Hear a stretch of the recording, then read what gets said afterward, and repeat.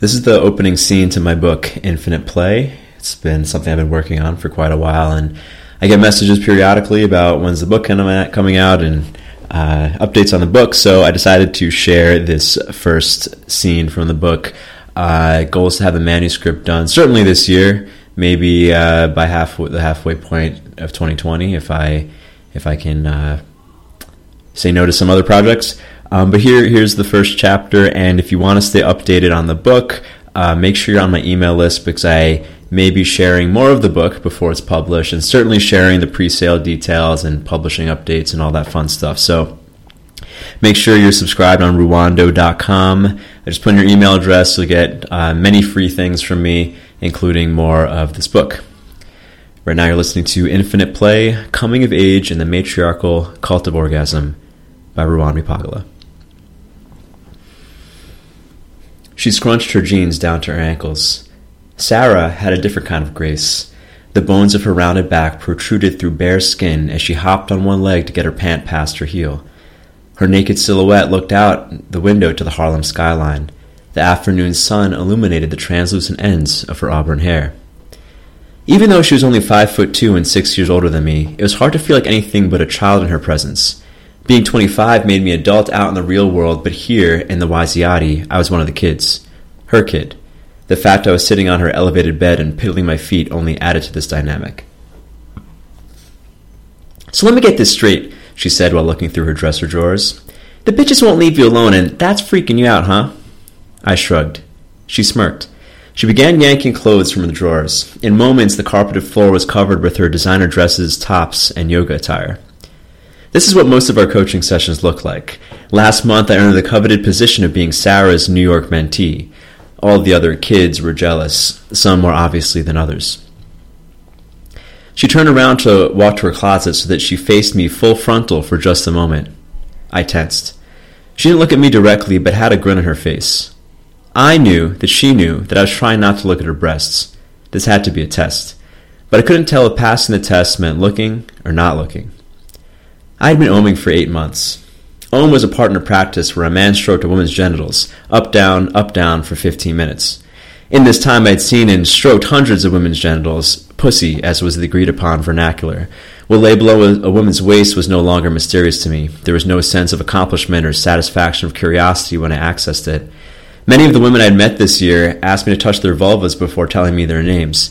But since women kept their tops on during Om, I could still wonder about their breasts. The degree of curvature in the underboob and overboob, the shape and shade of their nipples. Sarah's nipples were shaped like rivets on denim, but bigger and flesh-colored. They pointed slightly upwards, matching the angle of her nose. "This will work," she said, holding up a black dress from a hanger. I glanced one more time at her rivets before she clothed herself. "I have to go in a minute, so let me just tell you what I see," Sarah said. She hunched over to rummage through a pile of her shoes at the bottom of her closet. "You're getting a lot of ass right now, right?" she said. Yeah. And it was fun at first, but now you're getting diminishing returns on pleasure." "Yeah, I guess so." "Got it." Sarah rose from the shoe pile holding 2 matching pumps. She squeezed them onto her size 4 feet. "You know, I was thinking about you last night." My heart fluttered. "I was thinking about how far you've come, considering where you came from." Sarah moved over to her makeup mirror. "You have a lot of orgasm right now, so you're like a magnet for women who want orgasm." Orgasm, to most people, was an event of pleasurable contractions and electrical impulses in the nervous system causing pleasure. But to me, that word had come to mean so much more. "But these women aren't willing to do the work to have their own orgasm," she said. "So they're trying to steal yours. They think you are the orgasm. They're trying to claim you." Sarah leaned into her vanity and touched up her eyelashes. "But you are not the orgasm, Ruwan. You're just standing in the front doorway to the orgasm." She adjusted her hair. Then for the first time this afternoon, she turned to look at me. Warmth filled my insides. Something about her attention always felt so good. "Listen to me, Ruwan. This is something you always need to remember. Women are going to try to use you as a backdoor way to get the orgasm for free. They will try to marry you. They will try to get pregnant by you. They will suck you dry if you let them.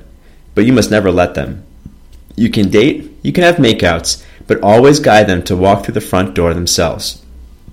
You are not the orgasm. You're just a messenger of the orgasm. Do you understand?" "Yes, I think so." I look back at this conversation many times. Over the following year, I look back each time my perceptions jerked forward and back again. I would consider all the decisions that I had made that led me up to this point and the consequences that led thereafter. But in this moment, I questioned nothing. I had no fears or doubts. For in this moment, I was plugged into a power much greater than myself. Thank you, Sarah. She smiled. You're welcome, Rowan. You're one of the good ones. Sarah winked at me with both eyes because she couldn't do with one. Then she about-faced and called her driver in oxytocin voice. Moa, I ready to go downtown and make some money. Everything in this world is about sex, except sex. Sex is about power. Oscar Wilde. Stage 1. Climax. The end of plateau, involuntary contractions followed by an explosive release. That's where we're going to end it. I'm not going to start reading stage 1, but I may record that and release it in the future. So, and if I do, it'll probably be to my private list because I can't give away too much. But if you want to get more of the book and obviously stay updated and perhaps find more of my fun stuff, you can make sure you're on my email list at ruwando.com. Yeah, that's it. All right. Hope you enjoyed. Adios.